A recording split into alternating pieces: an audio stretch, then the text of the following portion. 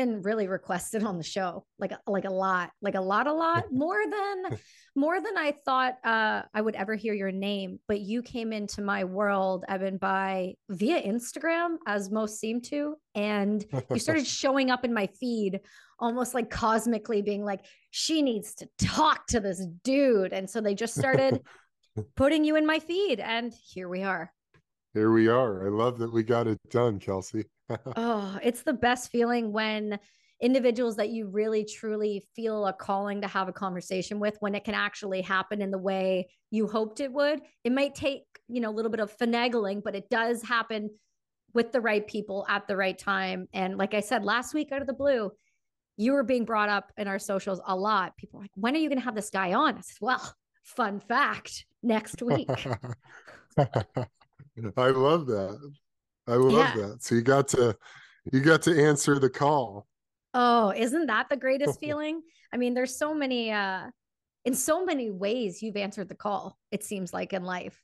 For you, the chapters that you've gone through and ways that you've moved through, such a kind of feels like a prolific career when you go back and really look at the size of you. How are you so fucking tall? I realized you're a foot and a half taller than me. You understand that we don't seem like the same, like we're the same thing. There's people in this world that are bigger in all ways. And when you look at the way that you're structured as a person, you're not the first person I would have thought yogi.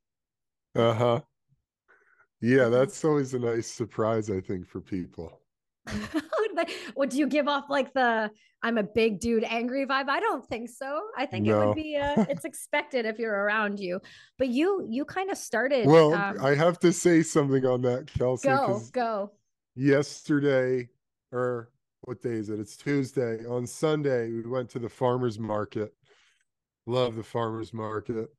And we're walking through, and this dude looks at me and he's like, "You look like a really nice guy. You look really scary." He said, "You look really scary on the outside, but I can tell inside you're a really nice guy." Just And I was just, randomly? yeah, Yeah. yeah. I So mean, once you get past the Viking warlord exterior, on the inside, there's a very kind heart in here.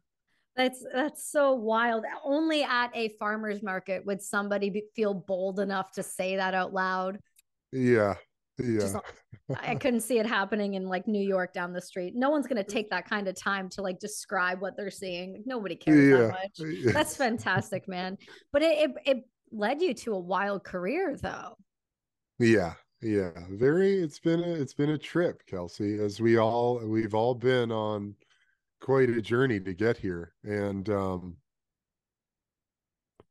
football was my dream at one time, playing in the NFL, being an offensive lineman, being a warrior, a gladiator of the gridiron was the ultimate dream for me. Started when I was about 8 years old, sitting in my grandparents' living room in Connecticut, watching the news, Jets and the Giants in training camp. I'm watching these warriors, these gladiators in this armor run through drills and hit each other as hard and as fast as they possibly could. And I thought to myself, that's what I want to do when I grow up. And, there's a lot of alcoholism in my family, a lot of mental health stuff, a lot of darkness, a lot of doubt, shame, guilt, a lot of shit, And for me, whether I knew it or not at that time, football revealed itself to be this vehicle for me to get out of that situation. My mom would never let me play. She was always worried I'd get hurt. So finally, my freshman year of high school, with the help of my dad, I convinced my mom to let me play football. And from that point on, freshman year of high school on, it was just this rocket ship to the moon, straight line trajectory to playing in the NFL. And it was because I had this vision in my mind's eye of me being at the peak of the mountain, the top of my game in this sport, professional American football. And that's how I lived. It's how I carried myself, how I ate, how I drank, how I thought, how I walked. Everything I did was in alignment with achieving this dream of one day playing in the NFL. And I was gifted with a physical body that could endure a lot of discomfort, challenge, pain, and was strong enough and gifted enough to do it at the highest level possible. And, that's really what the first half or the first quarter of my life was all about, was being the ultimate football warrior that I could possibly be. Football is a wild sport. Over time, obviously, we started to understand head injury, CTE, TBIs, and all of the repercussions of smashing your skull off of other people's body parts. And it's wild because somehow we still do it. And I understand what sport can mean to a culture, to a society, to an individual who's playing sport. I was an athlete. I didn't get to your level, but there is something to be said about the willingness, what you're willing to put your body through and what your mind through without thinking about the repercussions when you're smashing into somebody at some ridiculous pace. I mean, you're 4, and you're hitting 6'6". 6'6", fuck me, never mind. And you're running full speed into people and full well knowing that you're more likely than not concussing yourself. Did you ever fear anything along those lines, head injuries and stuff like that when you were playing, or was it so far in the back of your mind?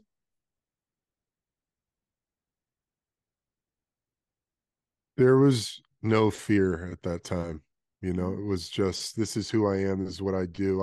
There were plenty of times in practice, actually less so in games, more happened in practice, getting my bell rung, going up on a linebacker, massive collision, blast in the helmet, coming out of it like dizzy and starstruck, and looking back, 1000% that was a concussion. You know what I mean? And during that time, concussions were really it was a forbidden term.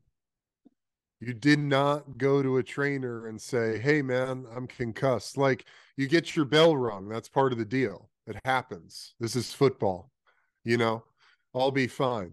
Shake it off, get back out there. As long as I can stand and breathe, I can play football. That's the mentality. And hey, humans, this episode of the Brass and Unity podcast is sponsored by Cured Nutrition. I want to talk to you guys about sleep. We all know that sleep is one of the most important tools when getting your life together and optimizing your wellness and general well-being. Cured Sleep Bundle, which combines their best-selling Zen and most potent CBN, is the answer to guaranteeing that you'll get a full night of sleep every single night. Zen is a blend of functional mushrooms, adaptogens, and full-spectrum cannabinoids. The CBN extract is a lesser-known cannabinoid found in the hemp plant, but these supplements were designed to support the two most critical stages of your body's natural sleep cycle: REM sleep and non-REM, deep sleep. Cured's raw CBN oil contains 30 milligrams of CBD and 5 milligrams of CBN. Together, the CBD and CBN create a synergistic whole body effect. When it kicks in, you'll notice every inch of your body soften into a deeper state of relaxation, as if you're laying beneath the comfort of a weighted blanket. Once you're asleep, Zen is there to ensure that your body is successfully cycling out of non-REM, deep sleep, into REM, and back again. Some people can't fall asleep, others can't stay asleep, and then those that just fall asleep, stay asleep, but struggle to spend enough time in each sleep stage. No matter what is keeping you from your true rest and restoration, the Sleep Bundle is your solution. Think of it as the 1-2 punch for the body and brain reset. So I've been struggling with sleep for a little while now, dealing with TBI and other ailments, but I'm telling you right now, this stuff is legit. It gets me to sleep, it keeps me asleep, and I don't wake up feeling groggy. I don't have any of the side effects that any other type of medication or CBD product that sometimes happen.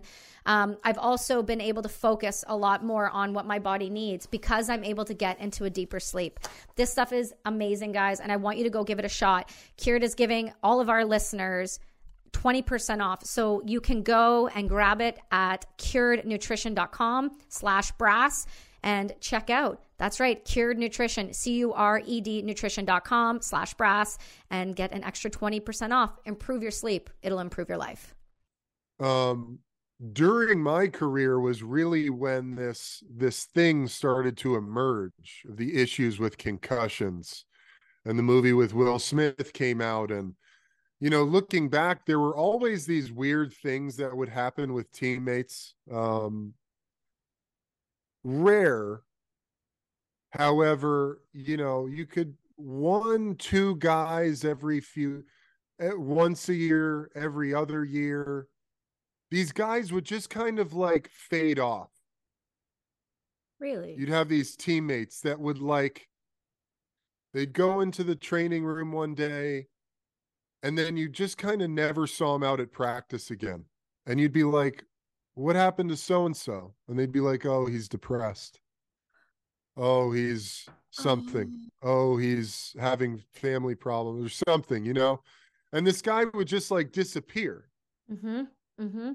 And whoever wasn't like right there with that guy, who was like boys with that guy, we'd all just be like, it'd be like whispers, and then it'd be like, we'd forget about it because we're preparing for another game, but looking back, those guys were experiencing concussion syndrome, basically. They were experiencing those symptoms of like low cognitive function, super depressed, couldn't sleep, no appetite, all of these issues that are caused by, years and years now, because we're, and then it was college, then in the NFL. I mean, by that time, guys have been playing nearly a decade of football, and this is a cyclical sport, year in, year out. You are grinding truly from April until December. You get a few months off, and then you start weight training and training again, and then you're back into it. And you're doing this year in, year out from the time you're 13. For me, luckily, Yeah, some kids 13, are way younger in the States. we're seeing, at younger than 13, honestly, Kelsey, I mean, I have a daughter, and I don't think she has any aspirations of playing football. Good. Obviously. Maybe not, obviously. Some girls probably want to play football. But if I had a son who wanted to play football, he would not be allowed to play until he was 13. And I say that, younger than that, the neck is not strong enough to even hold the helmet on the head. So you're just asking for a life of severe brain neurological issues if you're letting a kid play younger than that. Honestly, if we're being really honest about just the physiology, the truth of the physiology of the human body, it's not capable of withstanding the weight of the helmet, let alone a collision. And the coaching's not great. You don't have full control over your body yet. So, and there's a lot of statistics. I mean, people who have played younger than 13 is sort of the cutoff point. And then whoever played younger than 13, their incidence of suffering from CTE down the line are just much greater. And I mean, if you're really, 110 out of 111 brains tested at, I think it was Boston University, this is back like 6-7 years ago now, 8 years ago, maybe longer. 110 out of 111 NFL players' brains tested positive for CTE, chronic traumatic encephalopathy, which I'm sure your audience is somewhat familiar with that. If not, that's early onset dementia, that's Alzheimer's, that's basically a degenerative neurological disease where your brain matter is diminishing and your cognitive function along with it. So it's a big issue. It's something that the NFL in particular is just, they're talking about helmet technology and all this shit. It has nothing to do with the helmets. Nope. You can, It So doesn't. It doesn't. It has nothing to do with the helmets. My yeah. husband's in this space, not in football, but in the supercross world with neck braces. And so there is nothing to do with the helmets. The helmets can't do a damn thing when your body is flying at an incredible pace and you're colliding and dead stopping with another object. There is not a damn thing you can do. When this brain smashes against the skull, the helmet does not protect from that. Exactly. Exactly. I'm So so glad you feel the way you feel about this. I had a feeling this is where you might lie in terms of age discrepancy. I know other sports, obviously, hockey, me being Canadian, I don't play hockey. hockey, My kid will never play hockey. uh-huh. I'm not that Canadian. It'll never play hockey though, because I understand the sport too much. He probably won't be allowed to play rugby like I did, or he won't Mm, be in a combat martial arts sport. He can do something like jujitsu or judo. That's a defensive, you're bringing that down. You're not a striking sport. All of those uh-huh. things when we're young, we're allowed to get kicked in the head or do these things and smash our head up against things because we're malleable and our brains can heal. Yeah. Mm-hmm. Yeah. No, not good. It's not good. No, it's not ideal, is it? It's wild. And and Kelsey, I think you would agree, sports are so fucking like some of the greatest life lessons Oh, I've ever learned have come through sports and competition. So yeah. when because I came out of the NFL and I very organically fell into cannabis advocacy Right. and talking about cannabis as medicine for football players to deal with this concussion issue. Mm-hmm. And I'm sure, once again, your audience is probably very familiar with cannabinoids as neuroprotectants and antioxidants. The US government has a patent on cannabinoids as neuroprotectants and antioxidants, patent 6,650,507, something like that. And that means, excuse me, literally, cannabinoids, which are also created in our own body, are one of the few compounds on the planet that can actually help protect the brain cells from damage before a concussion has occurred Mm-hmm. and can help heal the brain after a concussion has occurred. So I fell into this cannabis advocacy. I wrote an article for Sports Illustrated in this editorial section called The Cauldron about my experience playing in the NFL. Called "What Does It Take to Stay in the NFL?" You don't want to know. You can find that on medium.com now if you're interested in reading that. And I just talk about my experience dealing with injuries, the pill protocols of the NFL, Adderall, depression, the mental experience of being a pro football player. And then I talk a little bit about my cannabis use and how that was really, in my mind, it was the saving grace of my football career, was just this intuitive urge to use cannabis when I came home from the long day of the grind. Had you And had you used it before? Was that a regimen that you used at all when you were in college? in college, I did as well. However, the testing was a lot trickier in Yes. college. Yes. So in college, I could be randomly tested for cannabis at any time during the year. And then, you get the inside scoop, when the tests are coming. Mm-hmm. And then, us cannabis users, including myself, would start using cannabis as soon as we got that word. Mm-hmm. In the NFL, there's only one test for cannabis throughout the year. It's the annual street drugs test. And they test you for cannabis and whatever other they deem street drugs. Oh, okay.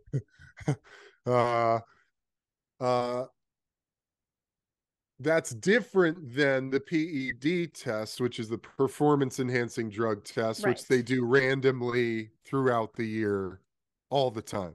They care more about that than they do if you're on cocaine and heroin and God knows whatever else. Makes sense. Yes, exactly. I suppose, it's really an interesting question because it's like, what do they actually care about? You know, Exactly. like what do, you know, so they're like, if you're smoking weed, you'll be fine. If you're doing cocaine, you probably be dead or you'll wear yourself out or, Yeah. it'll be known or you'll be in some horrible incident outside of the facility, and that'll Right. weed you out either Right. way. But yeah, so once you have that test, you can use cannabis whenever you want in the NFL. And for me, that was cannabis really became my preferred source of pain management. Mm-hmm. Um, very quickly, I had a number of big surgeries during my football career. I had shoulder surgery. I dislocated my shoulder twice in a game against the Kansas City Chiefs. Had to have my labrum repaired, a slap repair on my shoulder. Had to have a discectomy in my back, so back surgery. And the moment you come out of these surgeries, they give you a prescription of opiates, Mm-hmm. Percocet, Vicodin, whatever it is. And for me, opiates just fucking, I go straight to the ultimate withdrawal symptoms in Really? days of prescribed use. I'm up at 3 o'clock in the morning in severe discomfort, cold sweats, chills, knifing sensation in my gut, craving these pills. Um, and I had a DNA test, actually, a genetics test that was to test. It was actually to test how my DNA aligns with various cannabis strains. Mm-hmm. My good buddy Len May, his Endo Canna Health company, does these incredible DNA sequencing tests for cannabis strains and human DNA. And he can tell you, to the T, what works for your body: terpenes, cannabinoid ratios, all that stuff. I need And when he this. did mine, yeah, I'll connect you with him. He does great work. Yes. So he did mine. This was like probably 5 years ago. I was probably like 2 or 3 years out of my football career. And when he did mine, we went over the results, and he said, I have a variant in my DNA that makes me highly susceptible to opiate withdrawal. And I was like, Oh, oh, that makes sense, because that was always my experience with opiates. And so juxtaposing my experience with opiates, which was horrible, causing migraines and all sorts of stuff, aside on top of all of the things I mentioned earlier, using cannabis was this thing that helped decompress my physical body, helped relieve the mental, the emotional stress of both when I was healthy and when I was recovering from surgery. It was very much a decompressant to help pull the pin out of the pressure cooker that was my life, my experience of playing in the NFL. right. I could come home from a long day of the grind, smoke some cannabis, decompress my mind, my body. I could rest. I could connect with my family. I could get a good night's sleep, wake up the next day feeling recovered and rejuvenated, ready for another day of the grind. And so that experience was so interesting for me because I would go, man, these pills over here that are prescribed by a doctor, they're given to me. They're like the quote unquote, like, safe alternative, or so, this is the thing that my doctor's giving to me The and solution. telling me to take. This is the solution to my pain. It's putting me into more turmoil, more pain, more chaos, chemical chaos inside my body. And yet this plant, this quote unquote, like, back alley street drug that I'm not supposed to be taking, is bringing me peace and calm and relief. It's like, this doesn't make sense to me, you know? And we would have these conversations in the locker room. The guys that use cannabis we'd always talk about it. It was definitely something that we were interested in. And, as a football player, you're never, it is very shunned. It's shunned to be an individual. So it's shunned to, Mm-hmm. speak your truth. If it fucking rocks the boat, Mm-hmm. it's fucked. It's not, this is not a pathway that, as a football player, especially as a starter, you have any will to go down. And for me, I was always a team captain. I was a team leader. I was the guy the coaches looked to set the example for my teammates. And so for me, the thought of any of my coaches or anyone thinking I was a stoner or a Right. cannabis user was a nightmare because it would have crushed all of my, legitimacy. Mm-hmm. So I had to keep my cannabis use very private. However, by the time I got to Chicago, which were my last 2 years in the NFL, I wasn't using any pills anymore, and cannabis was the only source of pain relief that I was using. And I feel as though I came out of my football career more intact because of my cannabis use than had I not used it. I suffered a handful of concussions, physical damage, big injuries, shoulder, back surgery, had my appendix ruptured my last year in Chicago, had to have that removed. Um, and for the most part, I came out of my football career in one piece physically. Mentally and Mm. emotionally, I was completely shattered. And that's that's where this journey started. Okay, well But let's dive super super deep into that, because there's so much that you just said that resonates with a lot of people in terms of the ability to speak out when you're feeling like something is wrong, but the powers that be won't allow you. We saw this in the NFL, not the NFL, the NHL over the past two yeah. weeks. We've seen this in with basketball with people who are unwilling to kneel. We've seen this whether Mm, it's through the people's beliefs and religions over politics. We've seen it all over the place. When somebody is yeah. not given the space to be and do what they need to do, it's truly tragic, especially when it comes to a plant-based healing modality. I've seen this with an individual in particular, and the story stuck with me so much because I've never heard anything like it. I know a really great, amazing American hero who had his arm and partial arm, torso, and leg taken off by an RPG Mm, during Fallujah in Iraq. And this guy is like, he's a pastor, he has 8 children. He is a community man. He puts all of mm, the effort into everything, and he does a lot of work with Defenders of Freedom. And he is incredible. But the VA, even though cannabis can manage his pain and his sleep and everything, will not allow him to use cannabis because it's not federally approved. So he has to use opioids and drugs to manage his pain, which just make him a shell of himself. Because yes. if he tests, he will lose all of his coverage and rights. Right. And cannabis in particular, I have personal experience with being a means to get off of and move through getting off of medication, pharmaceutical medical intervention. And I know Yes. the power cannabis has, from a master plant to a place of healing to anti-inflammation and all of these great components it has. And if we could use the plant to its fullest potential, the amount that could just be healed with just cannabis alone, forget other psychedelics, forget MDMA and ayahuasca and psilocybin. There's so much amazing things that can be done and are being done with like Cured and all these other nutrition companies Mm, that are doing, the work that they're doing, and they're opening yeah. people's eyes to it.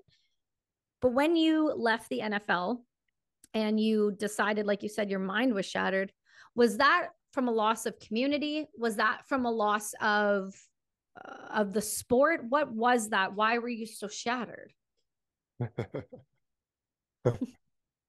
Good question. Um,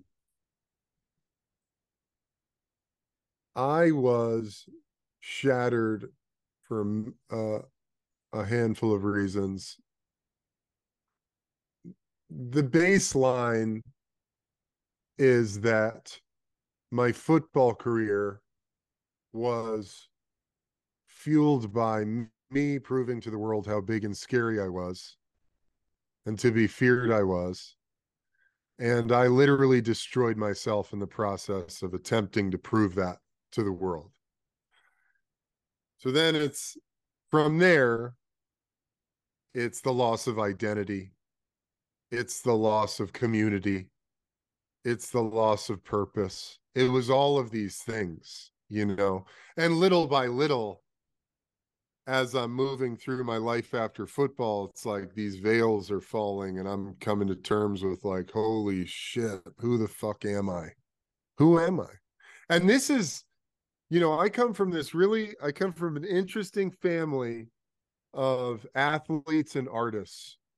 And there was always this underground current for me of I'm going to be a writer when I'm done playing football. Like I went to the University of Arizona. I majored in creative writing. Telling stories is a passion of mine. Like I love that's I guess that's how I ended up here, Yeah. doing just talking, using my voice, telling stories, telling the story of my life, my experience, and the things I've learned along the way. And so I had this underlying thing and it was like, in the back and sort of in my mind, in my psychosphere, there was this idea, Eb, when we're done playing football, we're going to be a writer, you Mm. know? This conversation, this internal dialogue. We're going to be a writer. Yeah. I'm going to smash that Yeah. guy's face first, but I'm going to be a writer. It makes Yeah. sense. And I always, I've always been this in my football career. It was definitely emphasized. I was never truly a part of that world, if that makes sense, because Mm-hmm. of this sort of underlying sensitivity that I kept hidden, Yeah. you know? And so even with that, I came out of football and it was a fucking struggle. It was like, and it would come through relationships, like I had spent 15 plus years engaging with everyone in my life through the prism of me being this warrior, this professional athlete, this superstar. And now all of a sudden it was gone, you know? Mm-hmm. Every conversation for the last 15 years had been like, Eb, what do you want to eat? What do you want to do after the game? Give Eb space. He's preparing. Mm. Eb, let's go do this. Eb, what do you want? Eb, I'll go do that. Eb, let me go buy groceries. Eb, let me take care of this. Eb, what? And now all of a sudden I'm just a guy, you know, Mm-hmm. and I'd have conversations I'd just like meet somebody. And I'd say, yeah, I played in the NFL. They're like, why are you done? Mm. Why are you done? Why don't you keep playing? And I'd be like crushed with shame and guilt. Like, should I still be playing? And for me, when I was done playing, I was done. Like I had given it everything I had. There was no doubt in my mind. I had, after my last season in Chicago, there were teams calling, wanting me to come out for workouts and, tryouts and join the team. And I couldn't even get myself, I thought about it and I thought, I can't even get on that airplane. Wow. Like that's how done I am, you know? And so all of this stuff is just falling. I don't even know, what do I like? I have no idea. Like, what do I like? Who is Eb? Like, I don't even know who this person is. And so it was just like this really interesting descent to rock bottom, where eventually I basically found myself on my way, about to get on the on ramp to head out to Chatsworth to the CBD company I had started, screaming into the phone at my partner at the time, I'm going to kill myself or I'm going to kill somebody. Jesus, man. And it was just like, I had nowhere to go. Like nothing was working anymore, like the 2 hours in the weight room, smoking as much weed as I could possibly take in, drinking alcohol, porn, fucking hiding over here. None of the escape valves were working anymore. There was nowhere to go. And by the time I got to that office, um, my wife, we're no longer married. God bless her, love her to death. It's been a beautiful transition. um, um, my wife at the time, who I was screaming into the phone with, she went to my mom's house. She said to my mom, I don't know what to do. I have no idea how to help Eb. He's really suffering. I just don't know what to do. And my mom, God bless her. She's been an absolute just she was really the one who broke the chain in our family. Mm. She broke the chain of alcoholism, got herself sober, been sober 40 some years. Like, Wow.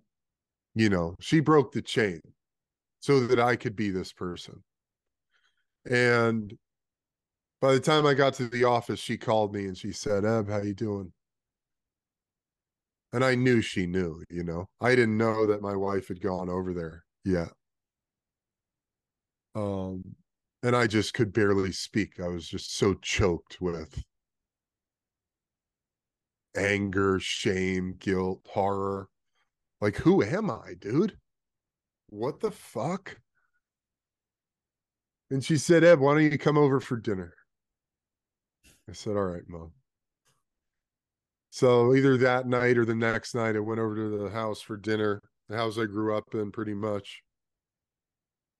And it's my mom, her twin sister, my brother Gus, sitting down to dinner. And we just started talking about where we're at, where I was at, what was going on. And she's like, Eb, we come from this family that's heavily affected by the disease of alcoholism. And, whether it's the drinking or not, this is a mental illness that we have tools for. And Wow. she's like, there's this thing called Al Anon, the 12-step program. And maybe you should go. Maybe you can check out a meeting. And my brother had been going to Al Anon. He was going to this all men's meeting here in LA and Hollywood, and just said, yeah, man, Friday morning, come with me. And so I went to that first meeting. It was all men, Al Anon meeting, 12 steps. Go in there. I'm just like wrapped in shame and fucking this dark cloak, can barely breathe. And the first speaker, the lead, starts talking about his childhood. And it's like he's just unpacking my childhood. He's talking about my life and where I come from.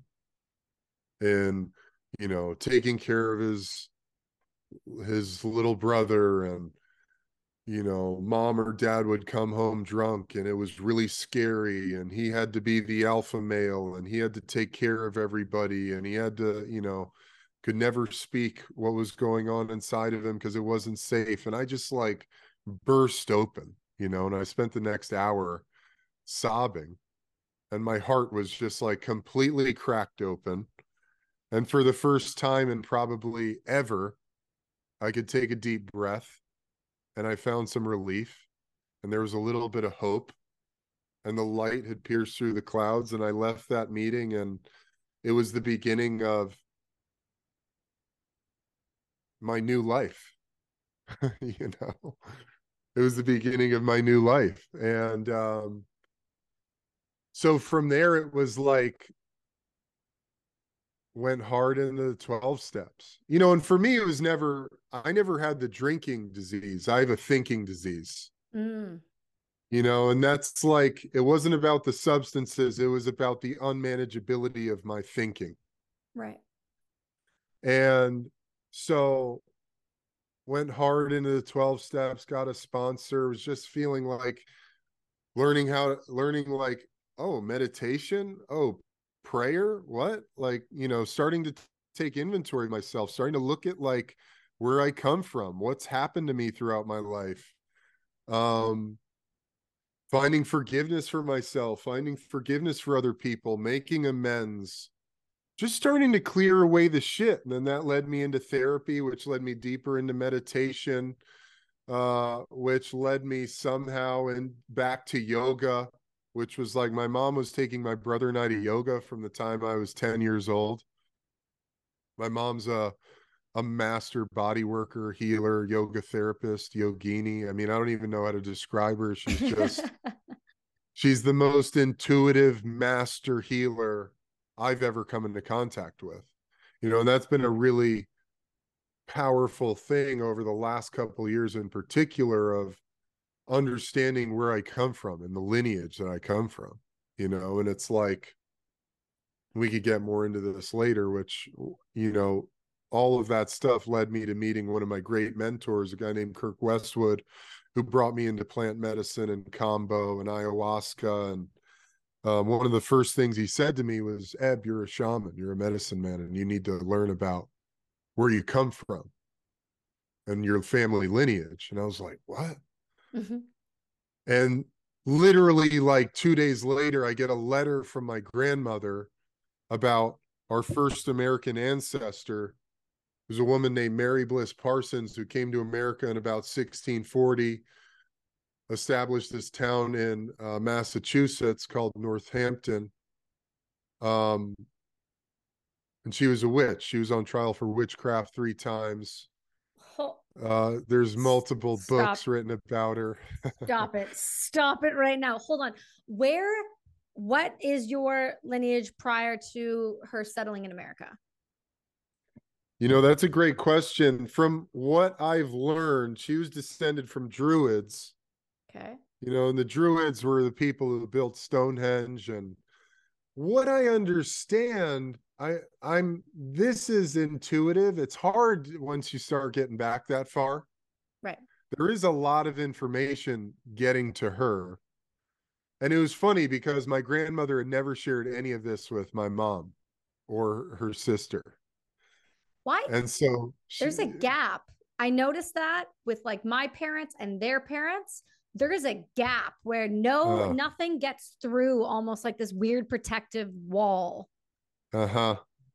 So for me to bring this information to my mom, it was like unlocking this door that had been closed for so long that she couldn't get access to. Because, you know, one of the interesting things about healing arts, or hey humans, I know you've all been seeing me drink HVMN's Ketone IQ lately. This is a game changer. Jet fuel in a bottle. I use Ketone IQ for everything in my life, whether it's running, cycling, podcasting, or just the extra boost that my brain needs. I won't lie, it helps push me to the next level in all things. I love Ketone IQ and what HVMN stands for. Go grab some shots today at hvmn.com and use the code BRASS20 and save. Spirituality. The flip side of spirituality is really addiction. And if you don't have a spiritual practice, many times that results in you seeking God through substances. And so that's like the dark undercurrent of a spiritual practice, because you have this yearning, this hole inside of you that can only be filled by a relationship with God or higher power, spirit. And you're just like, you don't really know. So you go seeking it out, because the only way where you experience these altered states where you feel as though you're connecting with spirit, God, a higher power, is through substances. And we know this. I mean, you know, like that's one of the most profound aspects of any plant medicine, is like, it takes you right to fucking spirit, to the center of yourself, to the source, you know. And you have this interaction, this confrontation, you'd start to develop this relationship with you, God, the universe, spirit, all of that stuff. You know, and so giving my mom this information of like, no, Mom, we come from this family that's like, this is who we are, you know. It brought her a lot of validation, which was really cool. And just like knowing who she is, you know, right. Because she's this intuitive healing master. But when you come from a family that's affected by alcoholism or some sort of mental. And you know, once again, this is sort of the issue with the term alcoholism, is because the moment somebody hears that, you go, oh, that has to do with alcohol and you're a fall down drunk, and you know, that's where you come from. But that's not necessarily it. This is a very specific psychological makeup that has to do with, you know, pathological lying, manipulation, the weaponization of shame and guilt, and all of these different things that are super common. You know, like once you really get into 12 steps, you go, holy shit. I mean, this is just about everybody on the planet could benefit from this, you know, because it's essentially, it's a spiritual awakening process that's broken down into these super practical steps. So, you know, when you come from a background like that, let's call it alcoholism for the sake of, you know, the conversation, there's a lot of doubt. There's a lot of self-doubt. And a big journey for me has been overcoming self-doubt and ridding, especially coming out of football. Like I had no doubt throughout my football career. And then it all came to an end. My life came crashing down over me, and I was living in doubt. Everything was a second guess. You know, it's like, who am I? What am I going to do? Are we sure we want to do that? Can I do that? Is that allowed? Is this okay? Am I okay? Is this real? You know? And so for my mom and for me, honestly, because it was really like, and that continued to inform my own journey as I've moved into, you know, doing these events and teaching yoga and meditation and breath work, and really just being interested in turning people onto themselves, essentially, I suppose, if we can put any sort of, you know, description on it, but just like removing that doubt for her. And so I don't know where we are, but how did she, no, it's okay. How did she feel when you told her that your family lineage had to do with witchcraft in such a odd way? Because that is I mean, in America, that was a serious thing to be accused of. yeah. That's wild, man. That's nuts. Because Well, I can only what it imagine. comes to, I mean, we've got, you know, witchcraft is an interesting thing. Essentially, she was a nature worshiper. Mm. You know, and throughout history, you know, I'm currently watching Vikings, the show, which is the best. I I've mean, had Alexander Ludwig on the show. oh, I love that. He's I so love great. that. Yeah, he's amazing. Um, you know, and this is where my family comes from. Also, you know,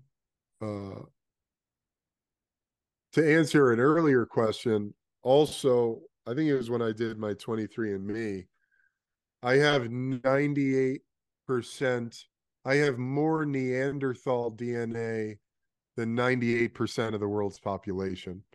Did So anybody that's question it based off your size? I mean, how would you not assume that? I know, it's great. It's perfect. It all comes into alignment, Kelsey, you Isn't know. it wild? All the pieces come together. Um, Man.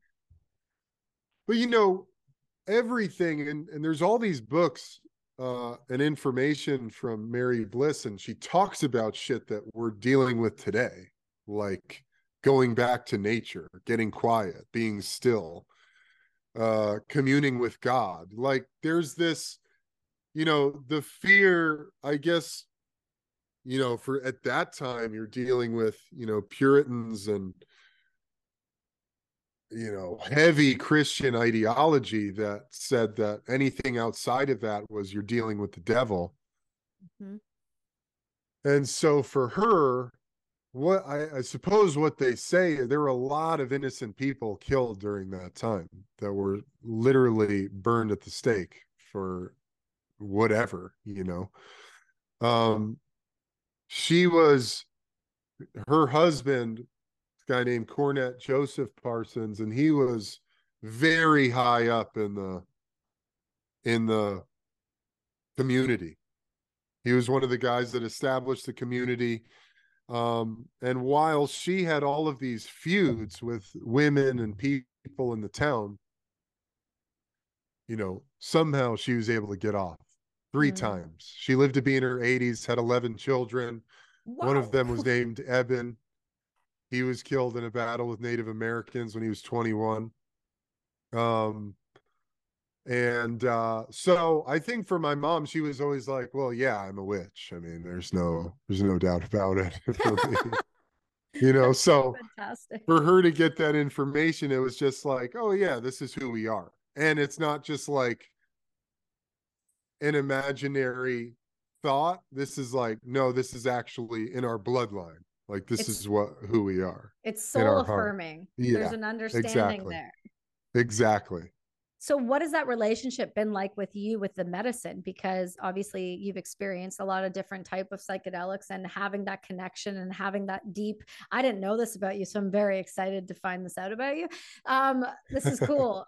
And to have that deep connection, what has that been like sitting with medicine? Very powerful, very transformative. It's also been, one of these things of like,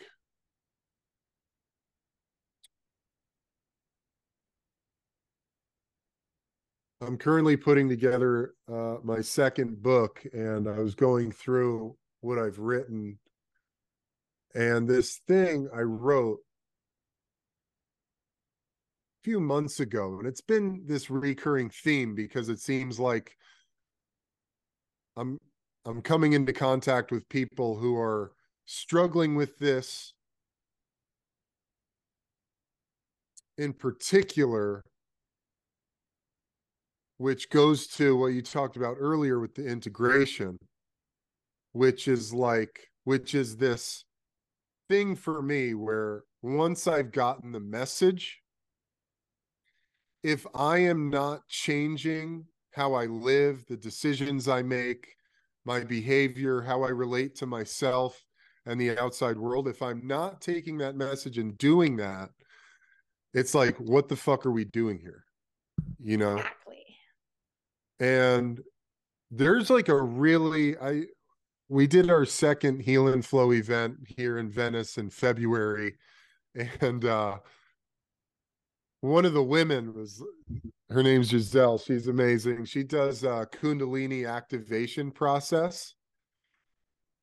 And she was in the ice tubs, and she's like doing her thing and like going in and really getting like super centered. And she came out of the ice tubs and she was like, Eben, when I was in there, I had this whole vision of you as this Viking warlord in a past life, and you were preparing us for war.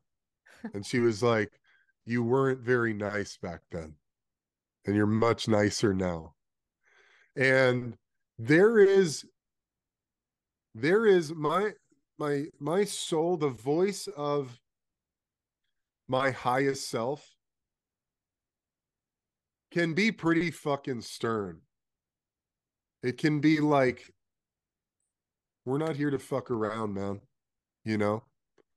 And that's been a big thing for me in my relationship with the plants, is that, we live in this, and it's really important. These are really important keys and tools for us in this day and age where there's so many distractions and there's a lot of turmoil in the air. Like there's a lot of like chaos that we can get lost in.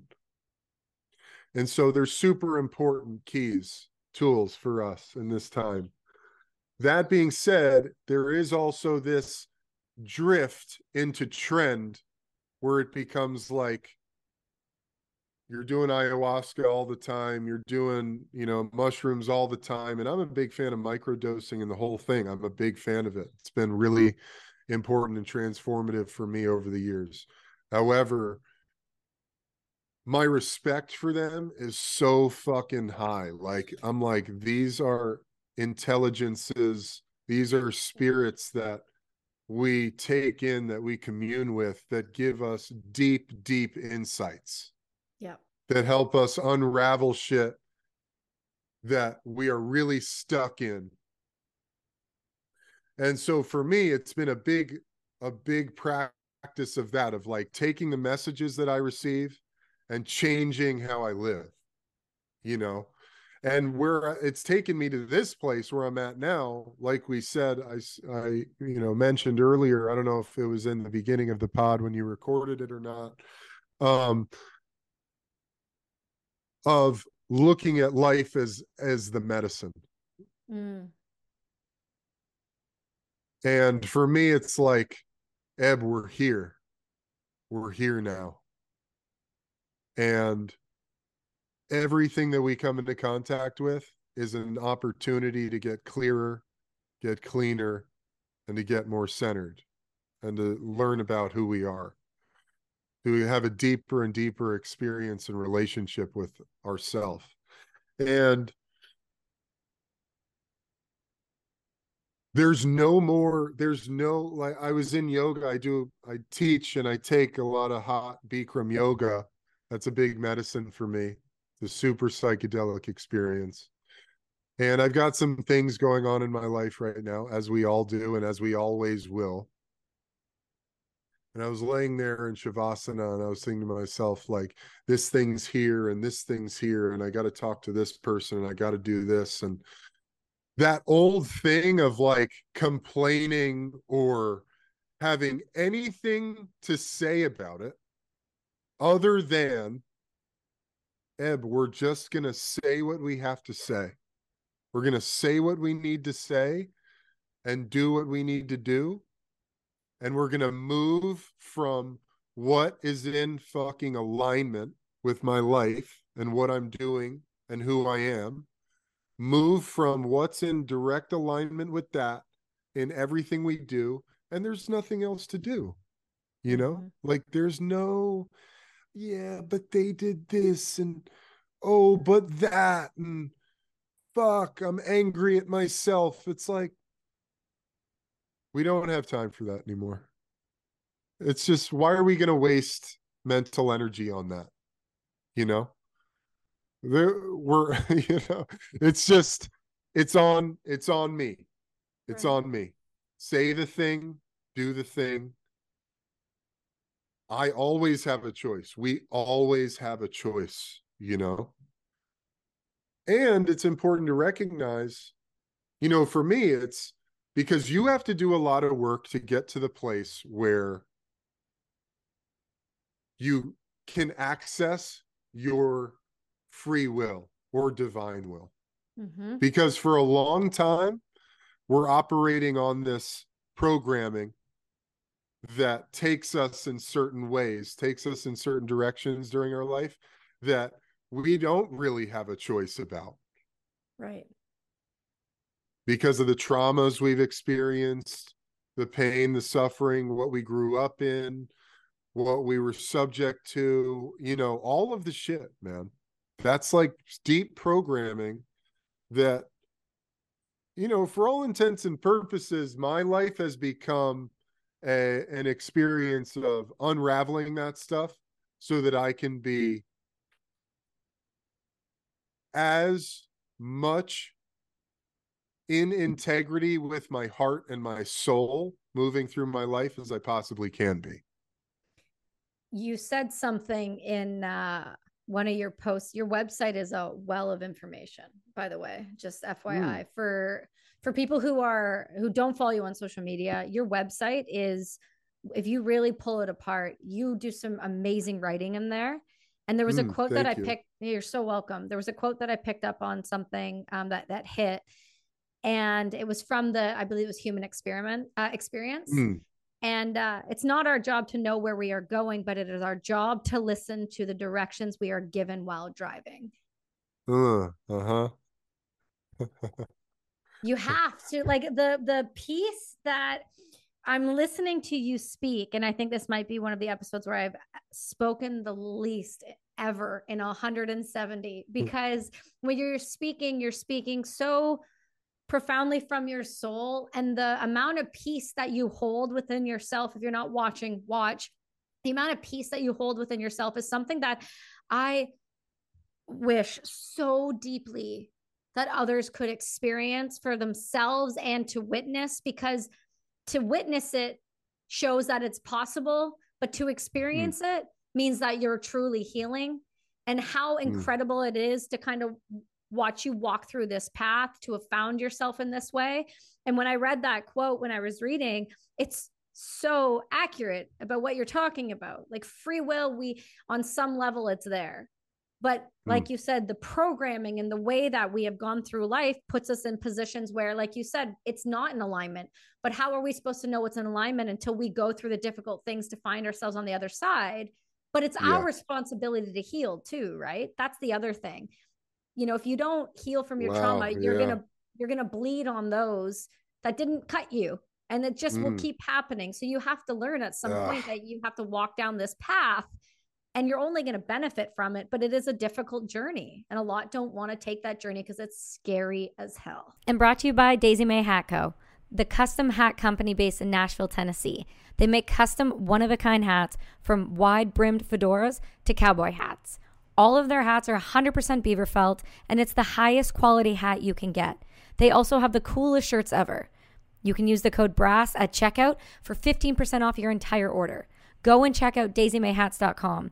Embrace the fever. Live the dream. Yeah, it's very scary. I love that. If you don't heal your wounds, you're going to bleed on those who didn't cut you. I've heard so many people have said that to me. I think the accurate saying is like, if you don't, it's along those lines. I don't know who the quote was, but somebody said that to me when I was really in it for a hot minute. And it hit me so hard. It felt like it punched me in the face because it's so damn true. Your reactions to people, the energy you put out, everything. Yeah. It's so true. And our responsibility to heal. Yeah.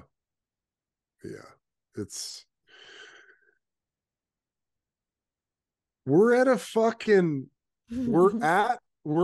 the crossroads. Humanity is at the crossroads. Like, this is the time. All the chips are in, dude. Yep. We don't have time to fuck around. It's not serving you or anyone you come into contact with if you're going around mired still in your shit and you're not working to put yourself back together, to reconcile with yourself. You know, it's just like, it's a fucking responsibility, dude. I just see it as a responsibility because from my perspective, I've seen people exist in front of me and be gone the next time I blinked. And so many people and so many of these listeners have as well. And what kind of person would you be if you just stopped caring now? Which way are you talking? Stopped caring about yourself, being better, about being better, about yourself, about existing, getting the true honor to still be on the face of the planet. What kind of person would you be if you didn't own your shit, go through your shit? And if we just sat with it for a second, instead of acting as if those thoughts, feelings, and emotions aren't real and I'm tough, what would we be if we just sat in our own medicine and really looked inward and said, I don't want to be angry anymore. I don't want to hurt anymore because it's not helping anybody. And why did I survive and them not? It's not fair. It's on you to do the work, and it is your responsibility. And when you don't do the work, you're doing those that are no longer with us a disservice. Period. Yeah, it's true. It's true. I just think thoughts matter. Thoughts matter. And how you speak to yourself is everything. Absolutely. 1,000%. 1,000%. It's Why are you laughing at me? I'm laughing because it's true. That's a universal, it's truth, that's the truth. What's going on inside of here is what comes out here, it's just how it is. I didn't fucking make it up. I've made it up for sure. No, I heard it first time with you. I want to, yeah, when you say, because a lot of people recoil with like, fuck that, that's not true. And Uh-huh. it's like, oh, well, I guess Okay. that's where you're at. It's funny, you talk to people because you have these conversations, and I'm sure that you have these events that you do that I've been kind of watching you go through on Instagram, and I see the amount of vulnerability that is inside of that group as much as I can through a camera, but you can see Mm-hmm. it. You can see the vulnerability, the willingness, and the want to heal. But you don't always meet that when you're having another conversation with someone else. You can very quickly feel and see the hesitation, and the response Yes. is a direct mirror to what they're feeling and how far they've gone within themselves in the responses. 1,000%. Some Yeah. of the language that you use, how you speak, is a direct reflection of your inner world. You know, if you're walking around going, you can't do that, Mm. you're telling yourself that 1,000 times a day. You're walking around going, I can't do that. I'm not good enough for that. I don't deserve that. And that becomes your world. You Right. know, I tell my daughter this all the time. She's 11. I'm like, when kids are mean, it's because they're really sad on the inside,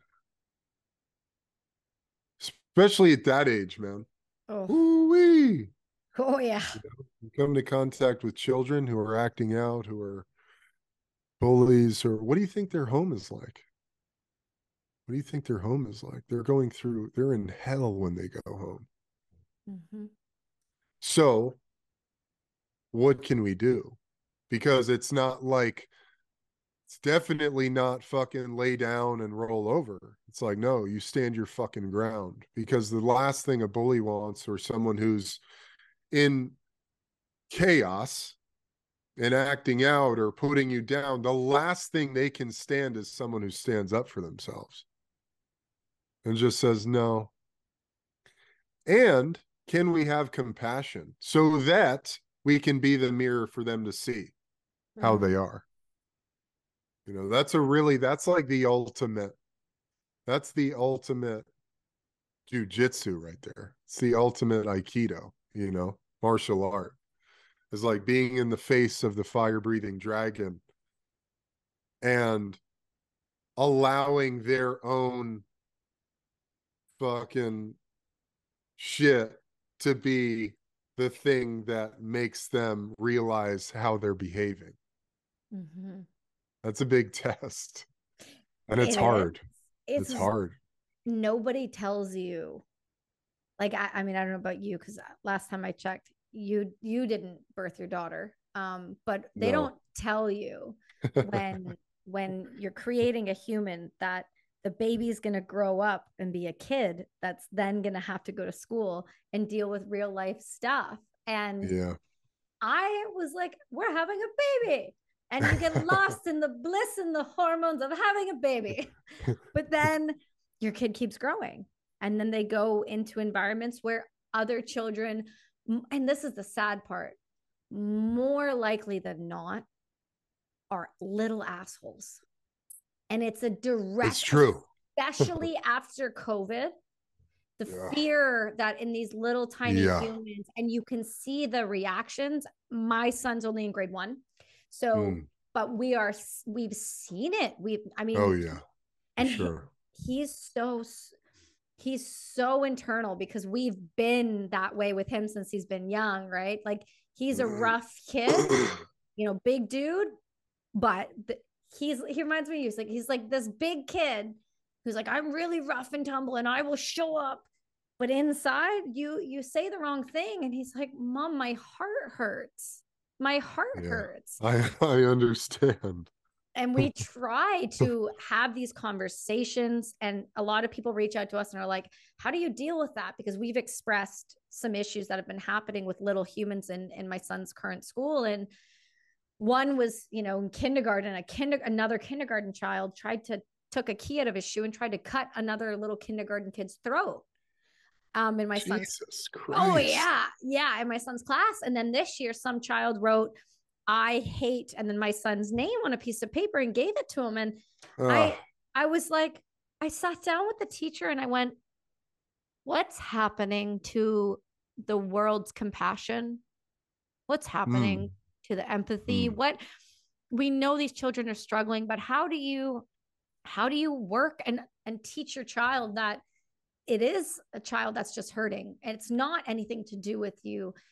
And having those conversations are so important, more so than they've ever been, it feels like, in our time.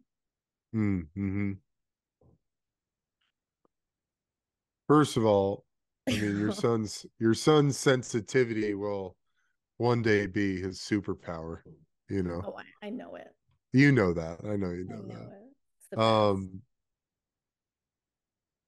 That's a great question, and it's an interesting thing because I feel as though I went to public school. My daughter's gone to this private school for elementary. She's going to a new school next year.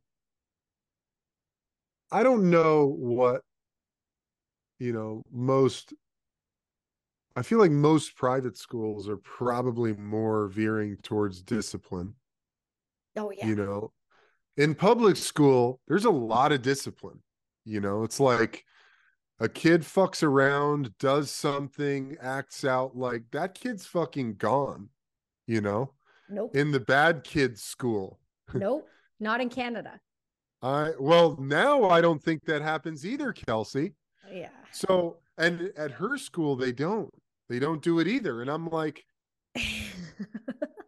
there's something to be said. There's something to be said for fucking the importance of discipline. We Mhm. don't need to beat kids, obviously, but there has to be a protocol of discipline to understand right and wrong at that age. Mhm. Or, I think in all of society, honestly, like there's this lack of discipline. And perhaps, with children, there's so much going on. It's so difficult because you have no idea what's going on at home. Mhm. Some kids aren't even getting, like, there's no food at home. Right. So that in and of itself, like they're malnourished. And of course they're coming to school and they're going to be crazed. Like, of course, Mhm. you know? So I don't know. I mean, that's a question that is for someone beyond my pay grade who's It's in that cool. system. Yeah, just a wild thing to witness because this is the next generation. This is what's coming up after us. This is what we have to count on to handle world issues and adversity. And it feels like somehow our systems are epically failing them. And that to me is the saddest thing. I love so much when you said that your mom took you and your sibling to yoga at a young age, because there really are ways that we Well, can give tools. I think you hit the solution on the head, Kelsey. It's about we need to be better parents, like Mhm. that's the fucking answer, dude. Is like, as parents, it's our fucking duty to raise our children to be the beings that are going to take us into the future. Like, it's on us. Mhm. Giving your kids tools like that. I mean, say no more. My mom took me to yoga when I was 10 and just planted this seed. Both of my parents were lifelong athletes, so food is medicine, moving your body, drinking plenty of water, like these were just pillars of our home. Like there wasn't, it was like a lot of just like whole foods, like, you know, meat, vegetables, potato, like we're eating just real food 80% of the time, you know, which again, like just another tool that goes unsaid, but it's like that's carried me through my life. And then I've gotten to build on that foundation as an adult. And with my daughter, I mean, we do deep breaths. We talk about gratitude. You know, I take her, she's always coming, like I taught a yoga class this morning. She comes with me to the studio. Oh, She hi. comes with me to the studio. Good thing I caught that. That was good. Well done. um, you know, it's just like as parents, you know, it's important to be involved. It's important to cultivate these tools with our kids, because I think you hit the nail on the head. Most of the systems of our society are completely broken. You know, the educational system, you know, they can only do so much, and Mm-hmm. for the most part I think it's been long outdated. So it's like, as parents, what can we do to instill in our children tools that will help them be successful human beings for life, you know? No, And I think it's 100%. happening. I think it's happening. It is. There's a shift, you know, of just becoming more conscious Mm-hmm. of like, oh, maybe it's not about, you know, just like climbing this American dream ladder of like high school, then college, then just get a job, become a cog in a machine, make money, have kids, buy the house, get the car, do the stuff. You know, it's like, oh, actually our insides are what matter. Like being able to live a life that is full of joy and love is more important than, you know, what car you're driving or fucking where you're living, you know? Mm-hmm. Living a life And that's of worth dying course, for. amen. That's it. Amen. It's not That's difficult. it. But Yeah. a lot of people have wrapped their self-worth around their professions, their what they own, the things that they can buy. And I feel like I was one of those people when I was going through a lot of unresolved trauma. And I Mm, know that. And yeah. I knew that, totally knew that.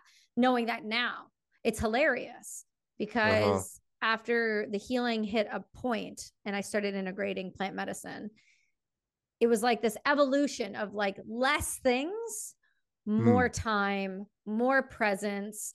And it's amazing how much better life can feel if you're willing to do something outside the norm, if you will, and really start to yeah. care about less and be more aware of who you're around because you are the sum of the five people. It matters who your cohort is. It matters who you are exchanging energy with. And it matters what you're absorbing, whether that's food, like nutrition is man, somehow the world is the most obese it's ever been, and yet people are more the most malnutrition children that are walking around schools because of the processed food that are put into them, which makes them end up with ADD and Right. ADHD, when it's like if you just changed up a couple things, children would be able to thrive in such different ways, which then the tools become easier because their wiring is not based around needing sugar, which is, we all understand, worse than cocaine in Yeah. tiny little bodies. Yeah. Kelsey, It's not you're difficult. going, no, it's not. And, you know, some people hearing that would be like, well, you know, that's all they'll eat. Or, Excuses, yeah, it's excuses, just, it's, excuses.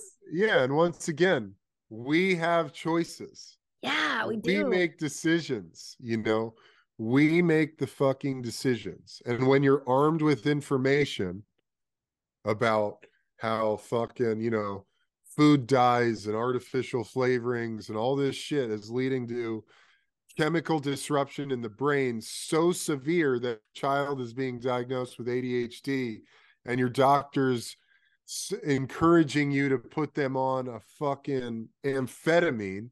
Mm-hmm. Change the food, like start making better decisions, start living differently, you Yeah. know. We're not we don't have time to be the victims of the society that's broken. Yeah. It's time for us to rebuild with the solutions, like start living the solution. That's it. You know, My son knows about my show, and because I record like 3 to up to 7 times a week sometimes, and love that. he'll go, "Mummy, who are you talking to today?" And then I'll give him a little overview who I'm talking to, and he'll go, "Mommy, you do that a lot. You do that a lot." And I said, "But do you know why I do it a lot?" He goes, "Well, that's your job." I said, "Not really." I said, "I do this and this, but I do this because this fills mommy's cup." And he goes, "I have a big cup." And I said, "You do have a big cup. And that's why it takes so much to fill it. But that's why you always are so loving and you're so kind to others, because you have so much in your cup to give." I said, "You have to do things, honey, that fill your cup." And so we had the conversation. What fills your cup? I like to go outside. I like to play Lego, and I like to play with my friends. Okay. So then we do Great. more of that, because that fills your cup. And when your cup is full, you can handle adversity and struggle and difficulty. But you got to find the thing that fills your cup, whether you're a child or an adult. Yeah. Yeah. That never changes. And like you said, when we are not filling our cup, going inside, healing our wounds, we feel empty, and we got to fill it with all this material shit. We need more stuff, you know, we need more stuff to distract us from this emptiness inside. And so the more you fill your cup, the more you fill that God-sized hole inside with your things, the things that fill you up, going outside, connecting with your loved ones, you know, exercise, meditating, praying, you know, doing things that enrich your life, that fill your heart, that heal your wounds. All of a sudden, like you said, it's like you start healing those wounds. You're like, oh, I don't even think about that stuff. I want less stuff. I want less stuff. We just threw out 20 full size black garbage bags of toys and things and shoes and clothes. And not because we were like moving all new stuff in. We were like, ugh, enough. Enough with the noise, enough with the constant advertisement, enough with the outside influence. Here now, us and what we need for like survival and continued health, and not only that, for things that will continue to move us forward. More books, less TV, more podcasts, little less music. Music is still huge for me. But I'm saying, if you're going to have time, you're going to take time.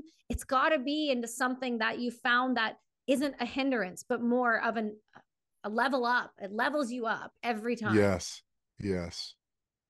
I love that. It's a big practice for me lately of just focusing my attention on what is enriching my life. You know, what's enriching my life? Let me do that stuff. Let me do more of that. Well, your life, it seems like, is filled with a lot of love and a lot of gratitude, and it's something that you don't just practice, you preach it, and you preach it because you do practice it, which I love, because you're not just another person reverberating more information that you've heard on Instagram. It comes from within. Yeah it's really, I mean, everything I share ever is something that I'm either saying it to myself currently, I've lived through it, I've been on the other side of it. And for me, I mean, going into this new year, I made this decision that whatever comes up, and you go through levels of this, particularly when you really get on this journey, this path of putting yourself back together, reconciling yourself, plant medicine, healing. Going into this year, I said to myself, whatever comes up inside, I'm just going to love it. I'm going to come into acceptance of it, because there's no other way. There's no other way. It's like, I had these couple days right before the new year. I was really beating myself up over something, like now I can't even remember what, you know. Yeah. And I just thought, I'm done. I'm done doing this. I've done it. I've like kept myself under this fist, under my own fist for so long, and it never does me any good, to be in resistance to whatever's coming up inside of me. It's just never done me any good. When has that ever solved a problem or helped me feel better? Never. So, whatever it is, because anger, sadness, rage, grief, frustration, annoyance, anxiety, these things still come. They're all here. They all still like make themselves known. I'm a human. This is just energy moving through me, and there's these labels for it. And it's just, why not love that too? Why not? See what happens. And what's interesting is when you just love it and you accept it, whatever the thing is, all of a sudden it just evaporates. It's just like it just goes away, and you're like, whoa, that was short-lived. Rather than like holding on to it, beating yourself up, running away from it, pushing it away, trying to do anything but feel that feeling. And then all of a sudden you just say, okay, I surrender, I accept it. And over time, the faster, the quicker you can get to that place of just being in acceptance of what is. It's the moment you move through it. It's the moment it's over, It's like a Chinese finger trap. Have you ever used one of those? Yes. I still, to this day, it's the perfect model of this whole thing. It's this tube, and it's made of fabric. You put your fingers into it, and as hard as you try to pull out, it just gets tighter. And it'll literally, like, if it's strong enough, you'll feel it'll pull your fingers out of the knuckles. The only way to get out is to calm yourself, squeeze it together with your other fingers, and then you can release your fingers from it. So it's like, it's not about coming out of it. It's about going in more. And then you get to release your fingers from the trap. So it's like, that's just how we are, with emotions, thoughts, feelings, all that stuff. It's just going to come. It just comes. Like monks who spend decades meditating on mountaintops and temples, they still feel things. The feelings still come. They never go anywhere. It's just about your relationship to it. What's your relationship to that stuff? Jesus. And that's what we're responsible for changing, because otherwise you're going to be fucking bleeding on everybody you come into contact with, like you said. Ugh. God damn it. That was so good. That's fantastic. That's so great. It's so accurate and it's so brilliant. And the way that you just illustrated it is so, I can picture it in my head. I can see it. And it's the truth. The more you dive in, the more you lean in, the more you learn, the better you feel, everything starts to change. And it's this domino effect, and it's the stacking effect. And if you can just take the first step forward to healing, it's going to continue to get better. Oh yeah. Oh yeah. One day you'll be looking back going, my God, how did I get here? It's a miracle I'm here.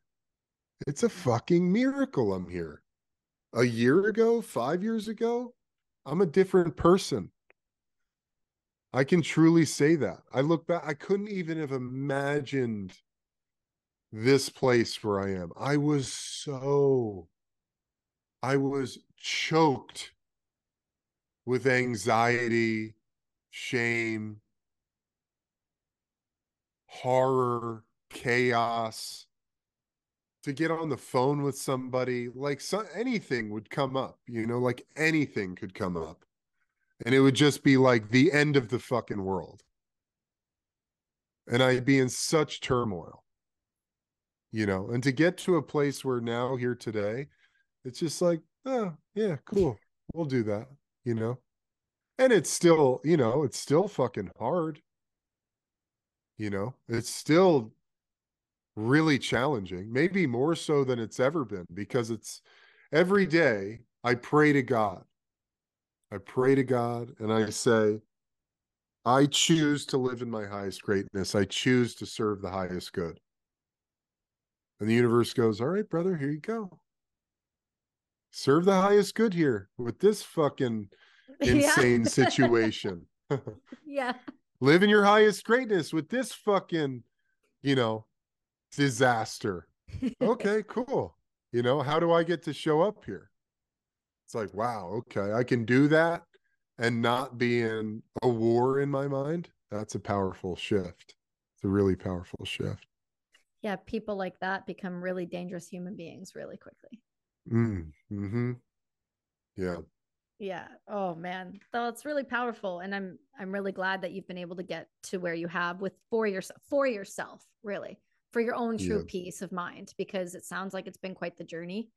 Um, when you think about moving forward and kind of what's coming, like you said, so you're writing a second book right now. Yeah. What else you got going on? I got a handful of events. End of this month, I'm going to be in Texas at this Force of Nature conference called What Good Shall I Do? That'll be really fun. That's April 21 and 22. Second day, I'm taking everybody through a little breath work and movement. Then after that, I'm in Mexico doing another event, teaching for 5 days, yoga, breath work, meditation. The podcast, getting ready to relaunch it any day now. Podcast, the Ebb and Flow will be back up and running. Yeah, that's exciting. Thank you. It's a great show. Thank you. You have a great show. I love this platform. Thank you for having me, Kelsey. Oh, of course. You know, you are, like I said, you are the sum of the people that you absorb. And you're something I absorb. You're something that influences, and it influences in a way that is profound and healing. And I hope you know that every time that you do one of these things, you touch others in different ways, not touch others. Stop being creepy, people. You touch others in different ways that will impact their life, and you may never know about it. But you've been in my sphere of influence, and you definitely have influenced a better way of life. And I do appreciate that. Thanks, Kelsey. And then last thing I'll throw out there, Heal and Flow in August 12 and 13 in Lake Stevens, Washington. Yoga, ice tubs, breath work, great food, great people. It's an amazing time. And then every other week, I'm doing a live ebb and flow on Zoom. Oh, nice. Which is breath work, yoga, and a guided meditation. It's 90 minutes, Q&A at the end. That's a lot of fun, bringing together a lot of great people. So that's happening. Keep your eye out for those if you're interested in joining. That's fantastic, man. And where can everyone follow you? Follow me on Instagram at EDS Britton. I'm on TikTok. I don't know my handle there. I have a guy who runs it. My website, ebenbritton.com. That has links to everything. And tons of information, tons of tools. Awesome. Yes. Thank you for that shout out, Kelsey. No, you're so welcome. Truly though, thank you so much from the community and for the continued effort that you put into humanity. It makes a difference and it does matter, and you matter. So thank you so much for being on the show this week. Thank you so much. All right. You stick with me. Everyone else, we'll see you next week.